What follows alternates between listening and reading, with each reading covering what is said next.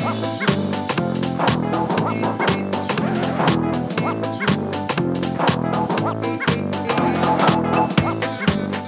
guys, all right, a couple of things today. We're talking with Dr. Scott Wustenberg again about anemia this time around. So anemia is a huge problem. If you don't think it is, then you should continue listening to the podcast to find out exactly how much of a problem it can be. We go through how to read a standard blood test so that you know a little bit more about what all of those funky numbers mean. Because what we've found, or what Scotty talks about, is that there's a set of figures for whether you're anemic or not. But that's if you've got true anemia. It's a spectrum, so you can be sort of on the low anemia side but not score as anemia. So you've got to know how to read these blood tests so that you can make better informed decisions about what to do with your health. So if you want to get in touch with Dr. Scott Wustenberg from Optimal Life Chiropractic, do give 07 3371 0222 a call, or if you want to talk to me, give me a call on 02 9817 6611. Any questions at all, email eric@brainandbodyhealth.com.au. And one final little thing. So one of my good mates is the sound guy that does all of the sound stuff for these podcasts. He chops out all of the swearing and all the other good bits, but he's told me that apparently and and are my Jesus, I did it again. My pause breaks. So I'm going to try and not say and as much as possible, but I'm going to get one last one out of my system because I know it's going to irritate my mate Luke a fair bit. So here we go. Oh yeah, I see. Generic noises. All right, guys, enjoy that podcast about anemia. All right, done. Glorious topic. So yes, let's talk anemia. Dr. Scotty, anemia is shockingly common, quite rare. Comments? That's a really interesting question. If you listen to the standard medical doctrine, it's reasonably rare. And I think why that is that the acceptable limits of iron, so to speak. So we should probably define it and say, well, anemia is a condition where we don't have enough or we don't have optimal levels of iron to help make hemoglobin, to help deliver oxygen around the system. Oxygen being kind of important.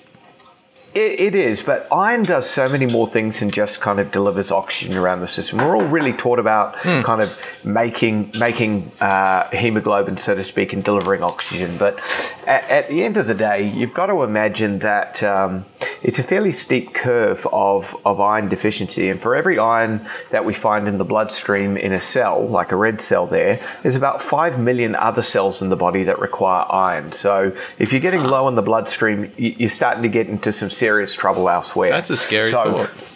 It is a scary thought. And so we're not really kind of looking at this in quite the right way. So we've got these fairly large ranges for iron that you can get down to depending on which lab. And the labs are not really very consistent either. So what we get is one lab will say the cutoff is say 30, another lab will say the cutoff for low iron is 20, and another lab will say the cutoff is 15. Okay. So if you're a 33 and you're a 14-year-old female with heavy menses, and that lab says that the iron insufficiency for ferritin is 15. You're in a fair bit of trouble because you're going to be a world of hurt, but you can't convince a GP most likely that you're actually bad enough to actually require a bolus of iron by an IV infusion at that moment in time. So that's not really a very good situation to actually be in. That sounds like a frustrating situation that you've come across before. It's incredibly frustrating. This is my daughter and a whole bunch of patients. So the answer to it is, in my opinion, iron deficiency is incredibly common, and we've got different biomarkers that are going to actually make this up. And so what we know is that basically you've got your iron in the bloodstream, which has got a general range of something like 10 to 33 as the normal reference range for iron. Some people will say it's slightly wider, some people will say less, but your optimal range for iron is kind of supposedly 10 to 25, and the sweet spot's about 21, 22 for the frank iron in the blood. Okay. Now, your ferritin has a much bigger range, and again, it will kind of operate between about, 20 to 300 is kind of the acceptable range. And I want for most people that ferritin level to sit probably around 150 to 200. And the ranges are slightly different for women and men. And if it gets too high, it can be an indication that we're having liver damage or a situation that's genetic called hemochromatosis. So, there are reasons that we don't want iron to be outside the range. Is it primarily genetic reasons why iron would start to accumulate like that? Inflammation will definitely do it. Liver damage will definitely do it. Certain drugs will definitely do it. But the one that's most commonly looked at is hemochromatosis. Now, I have high iron or high ferritin, and my GP and my cardiologist suggest that this is probably due to the sport that I've chosen, which is jiu-jitsu.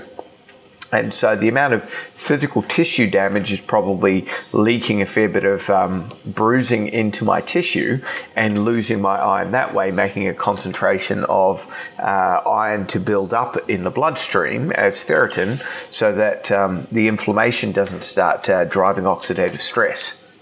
Who are you wrestling with, buddy? A lot of really big people. It sounds like it. Yeah. You didn't just give me a bruise, you gave me hemochromatosis.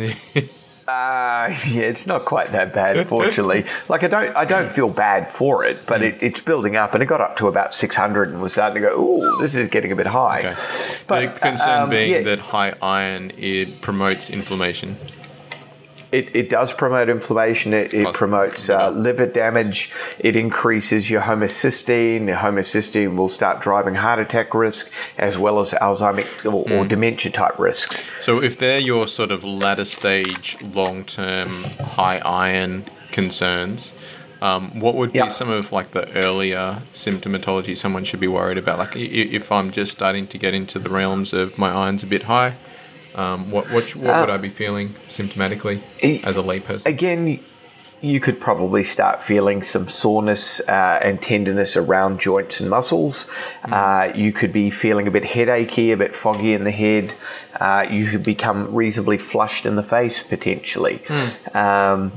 You might get some intermittent nausea, but it's anything that drives an inflammatory cycle, which, because iron is a really good oxidator, it will drive a whole lot of inflammation in people's system at that moment in time.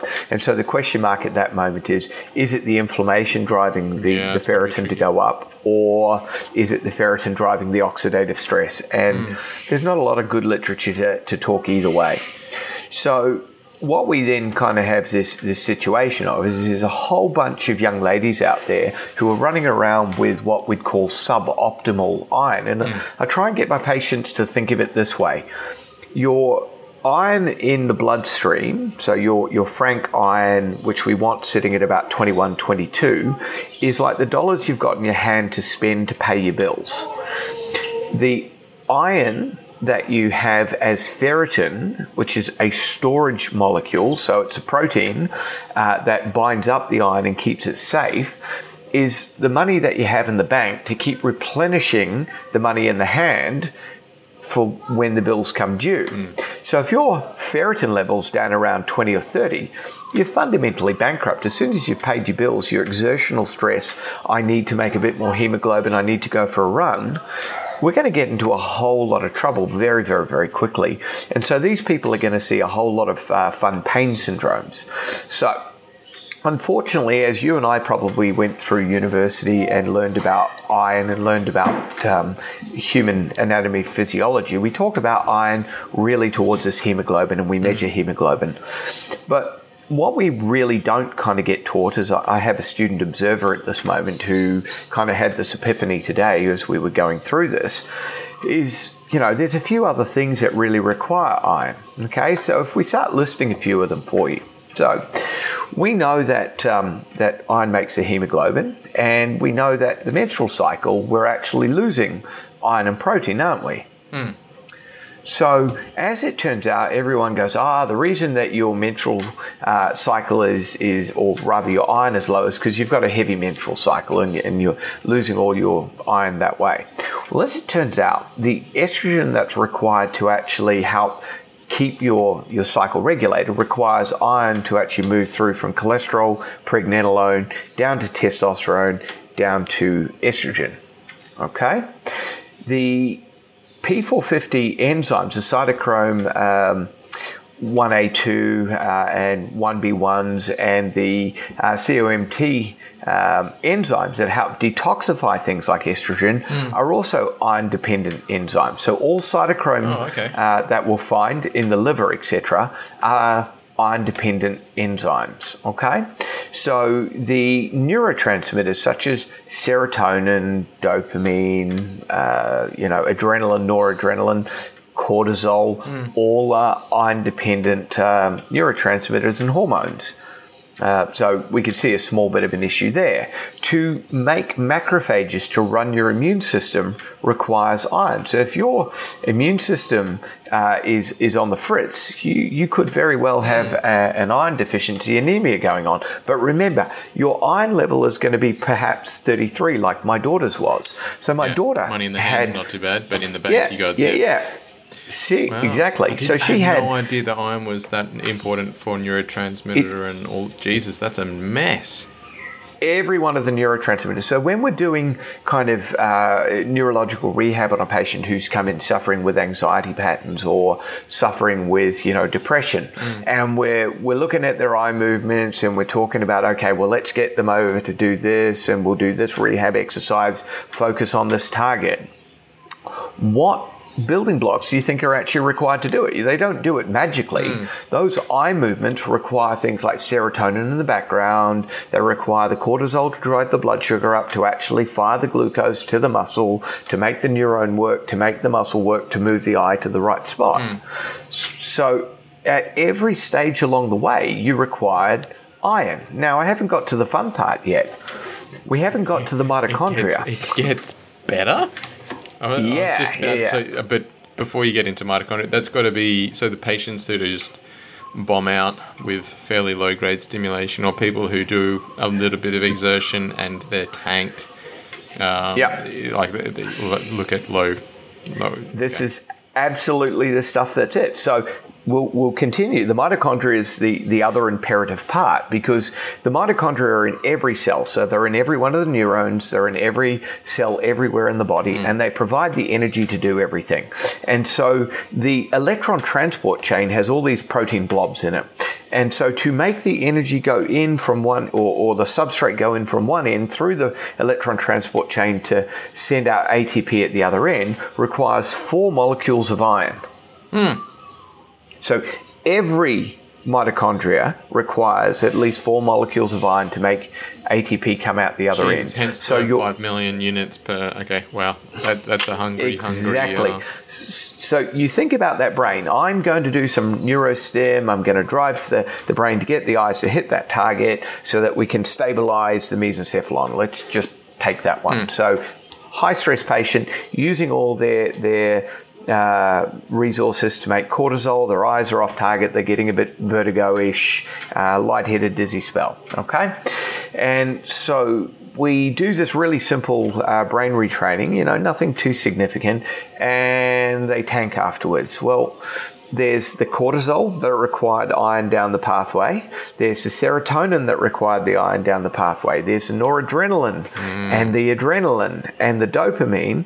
But at every step, every one of those cells, the muscle, the neuron, the liver, every part required 4 molecules of iron to get it to work for them. The fuel for the fuel. Yeah, it's just a bad situation. And we have, like, I've got a bunch of different, and again, they're all young ladies as it turns out. I don't see this very commonly in men. Men are much better at retaining their iron than women are. There's a few obvious reasons for that at that moment in time, I think. But we have these situations whereby they come in, we run the blood tests, we find that they're like, I've got a patient who's at 20, her ferritin's at 20, her frank iron in the bloodstream's about 12, so she's got really low iron, but it's not below the range because that lab's cutoff was 15. It's a lab in Sydney, in fact. And so the doctor says, all you need to do is just take an iron supplement, you're fine. Okay, so we've been trying to get this young lady's iron up for about 2 years, and it's just not going up. And so we put iron in, she feels temporarily better. Her system loses iron each month. She's a high-level dancer, so there's a lot of stress on the body. She just can't physically get up a head of steam. And for some reason, and iron infusions do have a slight degree of risk, and they can cause tattooing, and some people might get uppity about that. But for the majority of the women who are coming in wanting to seek a solution, an iron infusion or an iron injection will be absolutely brilliant for them, and it will give them enough energy to be able to make the other changes and actually maintain them. But it's really hard to get this past the goalie, and we need, as a profession. Is there a mechanism where, so if you do have a few iron infusions and you start to develop a reasonable ferritin storage, does it essentially start to kickstart itself where you don't need to consistently supplement with iron for the rest of your life? Or if you're a low iron person, it's something that you should be looking at for the rest of your life?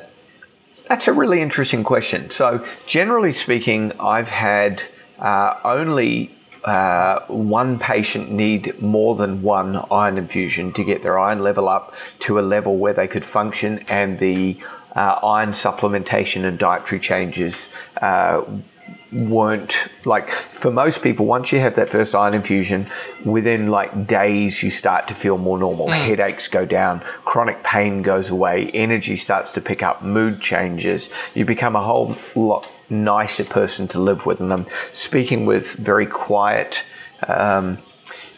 personal experience, trying not to get big ears in the back room listening over as I'm commenting about her.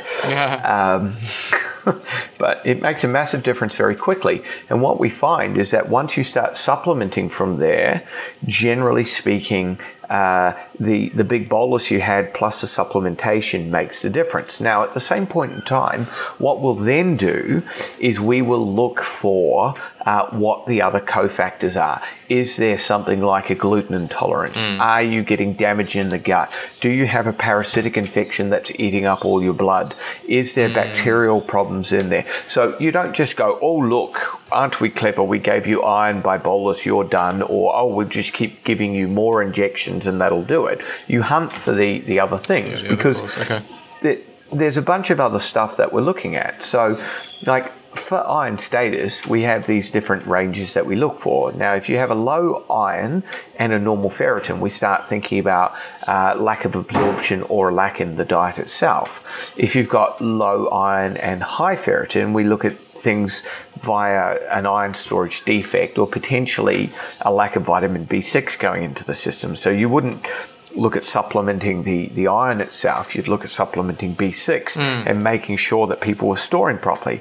High iron and high ferritin, we look at hemochromatosis because this is that iron overload. Normal iron, low ferritin, this is latent iron deficiency anemia. And commonly also iron deficiency anemia where you've actually been supplementing and the normal level of iron is starting to come up. Low iron and ferritin is obviously frank iron deficiency, but at the same point in time, we'd also be looking to see what their mean cell volumes are, because where the mean cell volume on the blood test, so on a full blood count, you'll see a marker called FBC in the red cell range. And so what we look for is your hemoglobins and your full blood count. So a normal hemoglobin will generally be, right in the middle of the range. And that's kind of what we're looking for. And the range might be 120 to 165. And you're aiming for about 140, 145 in most people. Gotcha. And so, again, if the hemoglobin's low, we start looking at problems with iron, zinc, B6, and protein. And again, that's a situation called microcytic anemia. If your hemoglobin is low and your mean cell volume is really high, we'd be looking at macrocytic anemia, and this is a problem with either protein, B12, or folate. And so it's never as simple as, look, the iron's gone, so you're just anemic. You've got all these other factors that require these things to actually do the job properly. So it really happens in isolation. It's always there's all these other cofactors. And so that's it. You'll see iron's a little low, but it's not super bad.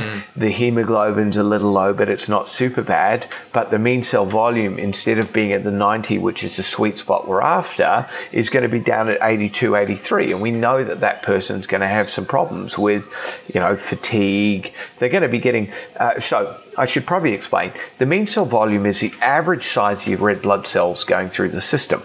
So what you're wanting is a sweet spot that it's big enough to carry the most amount of hemoglobin, to carry the most amount of oxygen, but not so big that it can't actually fit through the capillary beds, which is your smallest blood vessel.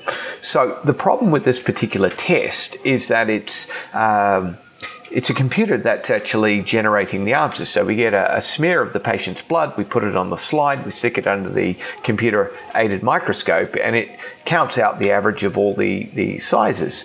So if you've got, 10 red cells on the slide, and 5 of them are too small, they're down at 80, and 5 of them are too big at 100, what's the average size? Yeah, okay. Yeah, 75. It's right in the middle. Yeah. So that's not going to show up. So you actually have to look at the patient, and you have to look at all these other cofactors going, well, the iron's a bit low, the protein's definitely a problem, they've got an issue with their zinc on the blood test, so maybe there's more of an issue. Oh, look, their B12 is also low, so that's going to mean protein and B12 will pull the mean cell volume up, and the protein and iron insufficiency and zinc insufficiency will pull it down. So you're basically making too many small cells and too many big cells, and you've got major trouble. The person's going to feel fatigued, they're going to feel sore, they're going to have foggy heads, and again, no one's going to believe them because we're looking at a computer-generated problem. Is the answer to that then, if we're showing like normal blood level iron, would it be just looking at a smear without putting it through a computer, or is there like a tissue biopsy that can be done, or how would you test like tissue iron versus, or is iron still the gold standard? Just don't put it on get a better algorithm, get a better computer. Well, yeah, fundamentally, it simply comes down to you have to look at all these other markers. And unfortunately, how these things get commonly measured and looked at is that the pathology lab spits out a piece of paper or sends it to the practice's computer, and they mark these as either H or L, or they'll mark them in red if they're outside the range. And I worked in a medical practice, and what was actually done is that the receptionists, who are generally what are called medical receptionists, or they have training in medical jargon, but they're not nurses, they're not anything trained or otherwise, are taught to look at this, the receipt that they get from the pathology lab on the computer, and they look, does it have H's or L's, or is it marked? If not, then it's shuttled to the file under the doctor's heading for no further follow-up or non-urgent so the doctor doesn't even get to look at them. So when the patient comes back in, or even that they're waiting on their result, but it's been shuttled to no further contact or follow-up required because it's sitting at 33, but the cutoff was 30. You know, you're in the range. You're crap in the range, but you're still in the range. And so the doctor doesn't even know that there's a problem, so no one follows up on them. Yeah, okay. And they just get lost through the cycle. And they kind of go around for another 6 months. Well, the doctor said if I had a problem, they'd phone me back. Well, they never even got to see the lab result. They didn't even get to throw their own eyes on it because, unfortunately, these people don't have the amount of time, and they are triaging all the time. They are looking for the person who is going to die. Yeah. All of that medicine is based on, are they going to die? No, I don't have to spend the time I might otherwise want to because the next guy is coming in with a heart attack happening, and people's health is so bad that having a bit of low iron doesn't really register really high, even though it causes chronic fatigue, chronic migraines, headaches, you know, all these things are to do with low iron. I certainly find with patients that do have low iron, they're generally the hardest patients for me to get better until we sort out the iron issue. Like it's like you know what, we may as well just hit pause, get your brain ironed up, and then we can talk. But how do you go with communicating with GPs about this? Like, is there much pushback where they're going, they see the C word on your letterhead and go, oh, chiropractor? No, that can go in the unurgent file. Or is it a bit more responsive than that? No, it depends on the practitioner, basically. I get both responses. I get, chiropractor, don't pay any attention to that. I get patient or doctors who are quite willing to work with me and happy to actually try and figure out what's going on with the patient, because the patient they know categorically that the patient's got a problem, but it's not in their normal realm because they're not showing up the really bad stuff. And so they're happy to run the tests and actually follow instruction, and we find the answers and we get them well. Then we have others who they don't really, it's not that they're pushing back against the chiropractic, it's just that, you know, at the end of the day, I'm saying, look, this patient requires an iron infusion, but it's on their license. They're the one prescribing it, and they have to be able to be comfortable. And I totally get that, and I have lots of respect for that. But I still think they might need to do, you know, a bit more physiology and a bit more biochemistry and a bit less pharmacology, and actually look at the basis of people. You know, rather than giving the patient for you know, their chronic severe headache an MDET tablet to actually start getting the pain under control, you could look at the fact that they've had a chronic iron deficiency for the last 18 months. They have a ferritin level of 6, and we know that chronic iron insufficiency causes migraine type headaches, and don't give drugs which also require more iron to get rid of. Give them some fucking iron. And is that so if you were to take, like, okay, so if we had a patient who's let's go to the high iron scenario, and they're inflamed because of it, will treating the inflammation have any impact on iron absorption? Yes, it will. Not so much the absorption, because they're already absorbing the iron really well at that moment in time. What it's going to do is it's going to stop the body wanting to stick the iron into storage. So it's going to be able to go to the body where it needs to be. So the way to think about this system about chronic inflammation is, traditionally in our forebears, Cro-Magnon man, the main source of inflammation was based upon infection. So all of the bacteria and viruses want our iron for their life cycle. So they want to get a hold of it to keep themselves going. We want to use the iron for our own purposes, and the macrophages use things like copper and iron to make what are called peroxisomes, and they peroxidase the bacteria. So the macrophage, like Pac-Man, comes in, binds the thing up, and then grabs the iron and turns it into a free radical, and it stabs the bacteria and punches holes in its outside structure and basically implodes the guy. So we put the iron into storage that the bacteria can't get a hold of it, and that we can use it to do the things that we're meant to be doing.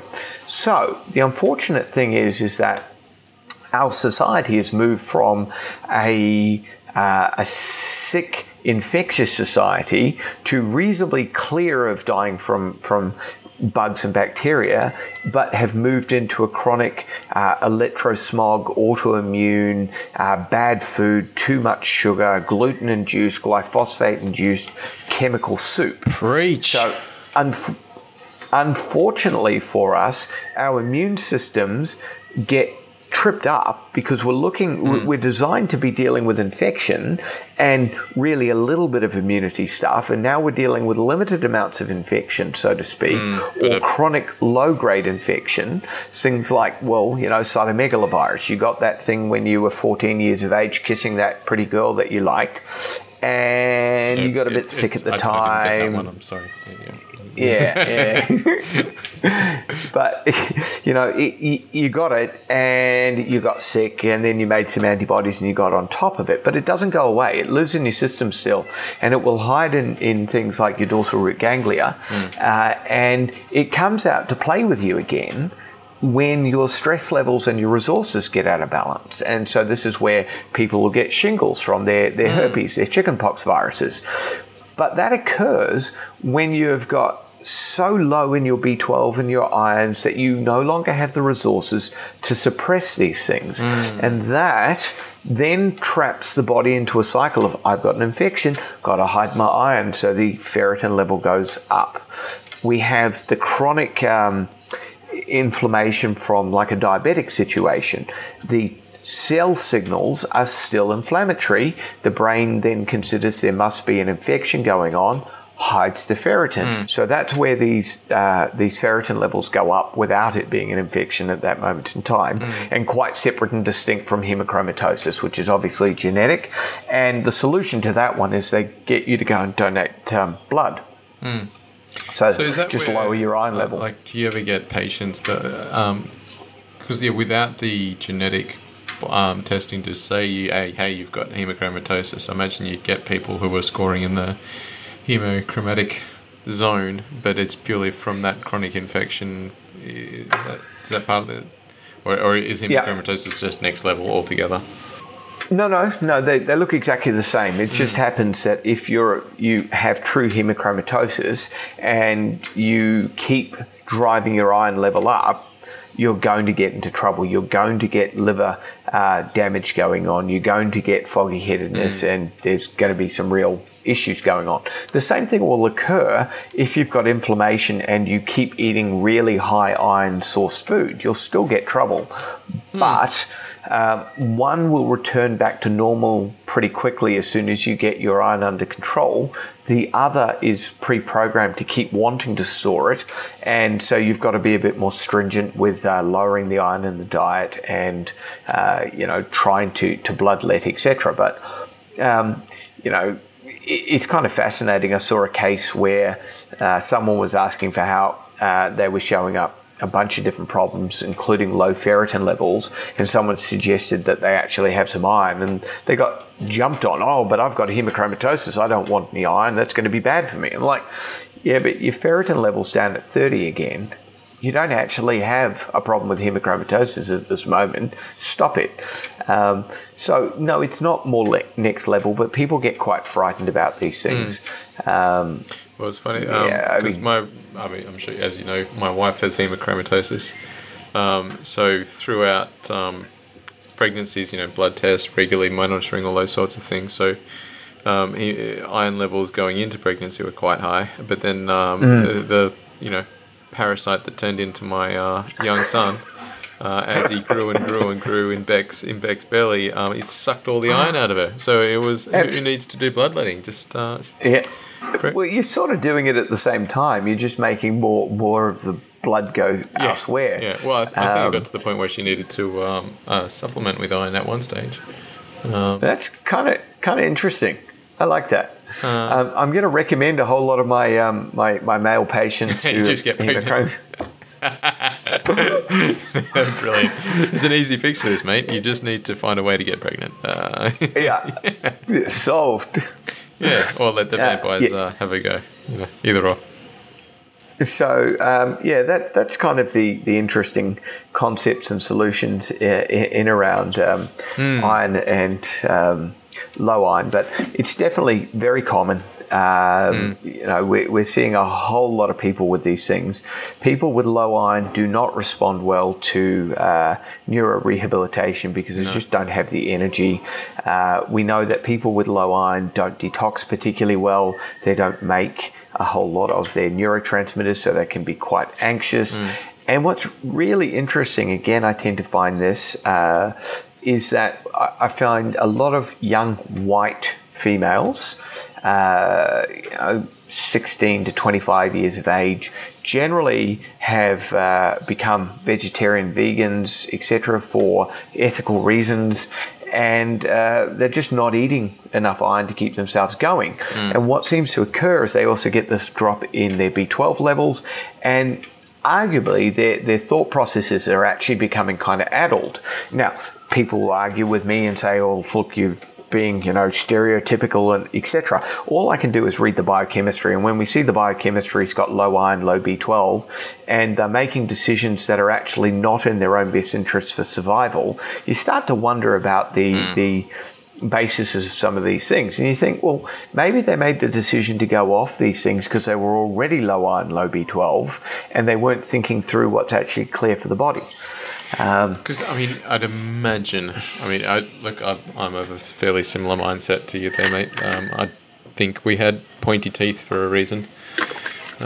So, eat meat. It's good for you. But with people that, do like Buddhists and that sort of thing, you've got an ethical reason to be, that's your belief, good on you. But, I'd imagine the volume of, baby spinach you'd need to eat to equal one lamb chop would be, reasonably. Sadly, without wanting to give credence to the marketing advertisers, the truth of the matter is you're 10 times more absorbable eating from a heme source than you are from a vegetable source for iron. That's good to know. So those adverts that, show like a tiny piece of red meat that's like 100 grams and a 10 kilo pile of spinach over here, they're actually true. Now, there's kind of ways and means. Again, if you've got a really high iron level as a male and you're 40 years of age in good health, you might not need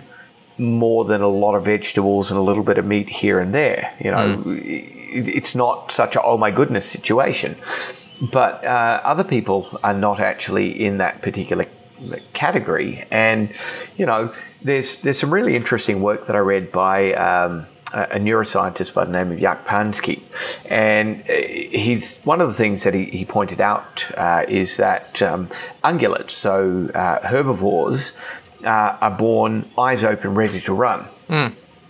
Okay? Predators are born eyes closed, ears closed, basically dysfunctional, requiring a lot of parental input to keep them safe until they've grown enough and learned enough to actually be able to survive on their own, separate from their parents. Okay, so what do human babies look like? 50-50. Oh, they're pretty useless. Yeah, pretty useless. Human babies are born eyes closed, hearing closed, and cannot survive on their own for any length of time without parental involvement. They're not running anytime soon. Yeah. So we are, from that point of view, predators. That's a biological fact. Now, we can then argue ethics and all sorts of other things after the fact, but that's only because we have a frontal lobe that's developed enough to give us a thought process to make the decision. The other predators are doing it a lot more instinctually than we are. Yeah, well, there's ethics and then there's biochemistry. It's like, okay, yeah. That's the choice. Awesome, but these are the consequences. I make some arguments, and again, I welcome people to argue against me, but I suspect that largely the current popularity of the vegan diet has only been made bioavailable because of the capacity for supplementation brought about by the recent industrial revolutions. Okay, food technology makes it available because there's no usable B12 from a plant source, full stop. Now, there are some suggestions that there is a very specific form of seaweed that actually has a tiny bit, and because the Okinawans actually eat an awful lot of seaweed in their diet, that's the reason why they actually survive.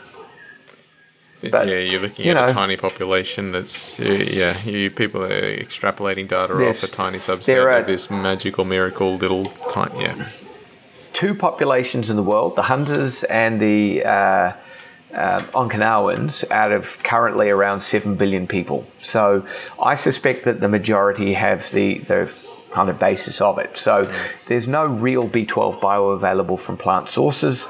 It's available from animal sources. It's actually made by bacterium, and the bacterium are found in your gut. Now, if your gut was perfect and you were living kind of perfectly without any stress or herbicides or otherwise, you might not need so much animal protein, whether it's egg source or meat source or otherwise, to actually keep yourself going.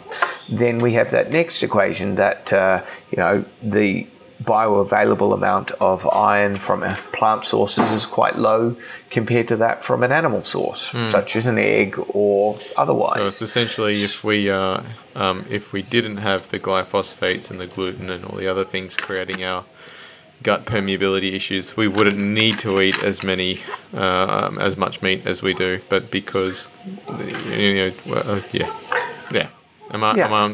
that's a good sum up. I think it's an excellent sum up, but it gets a little worse again. So our next step of problem is that we also have things like contraceptive medication.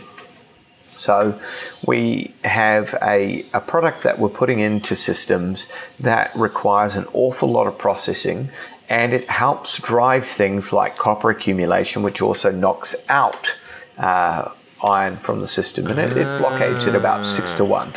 So you have anti-nutrients that actually stop you utilizing some of your products. Further, it helps with a lot of capillary growth and angiogenesis, so you actually make more blood vessels to fill up, and that takes iron away from red blood cells. And again, we're only looking at one facet, but if you put the estrogens, and it's not yours, it's a xenoestrogen, into the system, consistently raising the level month after month after month, you require more and more cytochrome P450 enzymes and co-methyltransferase enzymes, which require iron, to actually get rid of the estrogens that you're putting in.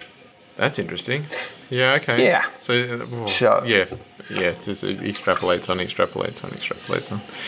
Everything builds up a problem. We are not living in a healthy environment anymore. Nice now, we're too low, too high, but no.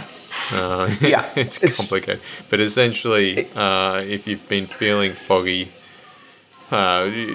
sore everywhere, depressed, pain syndromes, get your blood levels checked. Chronically inflamed, get your blood levels checked. If your iron's even close to away from the perfect midline, do something about it. Yeah, go and do some bloodletting. Drop a pint or two out. Someone will really benefit from it. In the meantime, you're taking yourself away from any cirrhosis of the liver and liver damage. And then in the meantime, you work out what it is. Is it too much alcohol in your system? That's a real classic one for it. What do people do a whole lot in Australia for their pastimes? We sit around the barbie, we drink beer, we might eat some chips, we might eat a whole bunch of other junk food, go get a kebab at 2 a.m, and the food creates the inflammation in the first place. But again, alcohol requires the iron to process it. It's just, everything gobbles up iron. Poor iron. Correct. Poor iron. So at the end of the day, eat meat. Just eat meat. I can't say that. Everyone's got to make their choice. But true. At the very least, I suppose you've got... Don't some people with the... you can get a reaction to arachidonic acid as you break down meat protein sources. Some people can get a inflammatory reaction to... Is that did I just read that somewhere and it's pro science, or is that an actual thing? I haven't seen that particular one, but I mean, again, people will build up uric acid levels from the protein that they're consuming. However, on the flip side of that, you kind of got to think, if they're building up uric acid levels, maybe there's a problem in the detoxification pathways, because that's meant to have come out through the kidneys and be gotten rid of. So, Mate, I think we've covered anemia in a lot of depth today. Good job. Well, thanks. Yeah, awesome.